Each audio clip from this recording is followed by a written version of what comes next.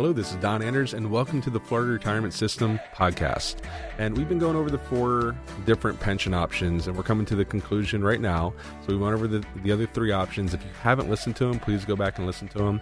Pension option 4, and by the way, we're joined here with Alex Dingman. How you doing, Alex? Always good to be here, my friend, and I never even knew there was 4 different options. Right. I thought you just picked the pension and just rolled with it. No, there's 4 of them, and so we're going to wrap up it right now. Okay. So pension option 4, it's really the least chosen option out of all of them. It's a little weird, but I actually like it. So the way it works is it covers you and your spouse for both of your lives, but you both become the beneficiary of your pension. Okay, and so explain to me the difference then in 3 and 4, because that is the difference, but tell me why this is important then. The difference is, let's say you work for 25, 30 years, you retire, and then your spouse passes away. If your spouse passes away, it cuts your pension option by 1/3. If you pass away, your spouse receives 2/3 of the pension. Okay. So basically, if either one of you passes away, your pension's cut by 1/3. So a lot of times people say, well, yeah, but my bills will be, similar. I don't want my pension cut by 1/3. Well, the nice thing about this option is it's still based on your spouse's life expectancy, but it's not nearly as much as pension option 3. So what some people do is they choose pension option 4, so they both still have some coverage, and then they buy a smaller life insurance policy to cover them. Or sometimes people say, okay, we're going to pick pension option 4 because it's a higher amount, and we're going to take our drop money and we're going to just save that and let it grow in case something ever happens to both of us.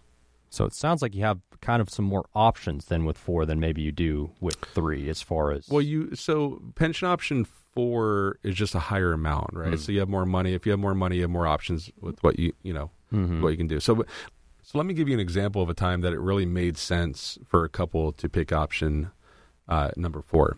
So the wife was retiring and she was 62, and I would say average health. Not great health, typical high blood pressure.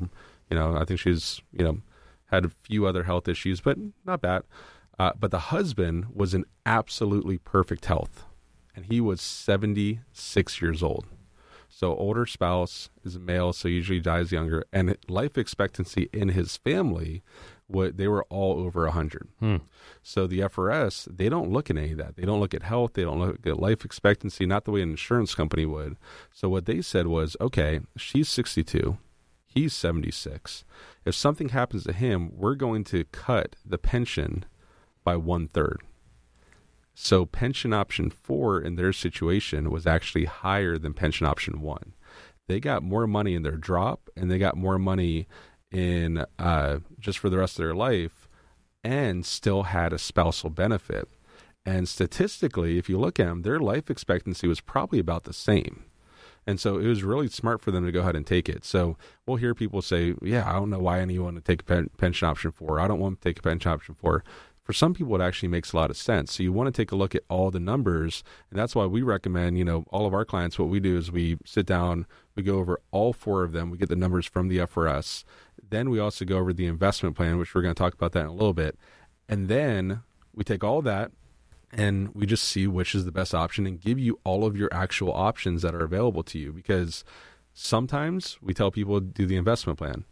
Sometimes option 1, sometimes option 3, sometimes option 4. Like I said, option 2, I'm not a fan of. So shying away from that one. I am an option 2 pessimist. Yes, so, I hear you. But besides that, usually we'll be able to actually break down and give them some good options that way. So if you are getting ready to retire, I hope that these 4 options really helped you out.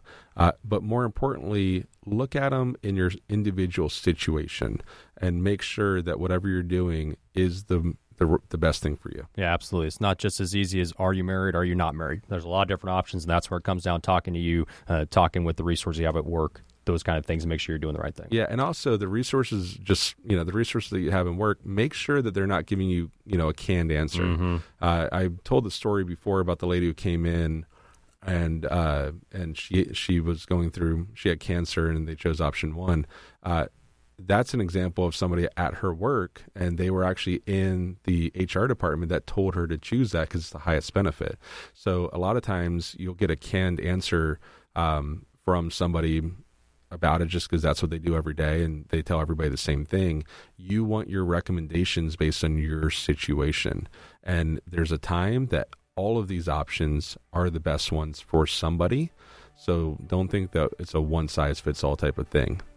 Very good. I think I have a better understanding of my 4 options here, Don. Thank you. All right, my pleasure. The purpose of this podcast is for educational purposes only. If you want more information, more education, please visit www.frsdrop.com. And that's our webpage where you can download more information. You can register for one of our webinars. You can even request an appointment for our team. And let me stress, this is education and information. Recommendations are for clients. They're for people that we actually meet with. And if you'd like to meet with us, we work all throughout the state of Florida. We'd love to do that. And you can also do that on that website. So once again, www.frsdrop.com. And one last thing before we go, this is a serial podcast. So meaning it's going to be about 15 episodes explaining the Florida retirement system. But please make sure that you subscribe, because if there's any types of updates or anything pertinent to your retirement, we're going to update it on this podcast. There might end up being multiple updates that would be very important to you. So make sure you subscribe, because then you'll get an alert that there's a new episode.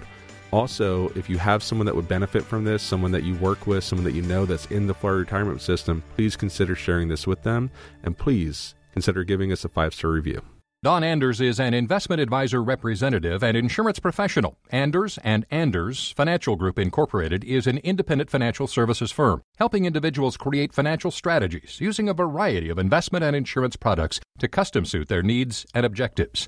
Insurance and annuity product guarantees are backed by the financial strength and claims-paying ability of the issuing insurance company. We are not affiliated with the U.S. government or any governmental agencies. Securities and advisory services offered through Madison Avenue Securities, LLC, member FINRA SIPC, and a registered investment advisor. Madison Avenue Securities and Anders & Anders Financial Group are not affiliated companies.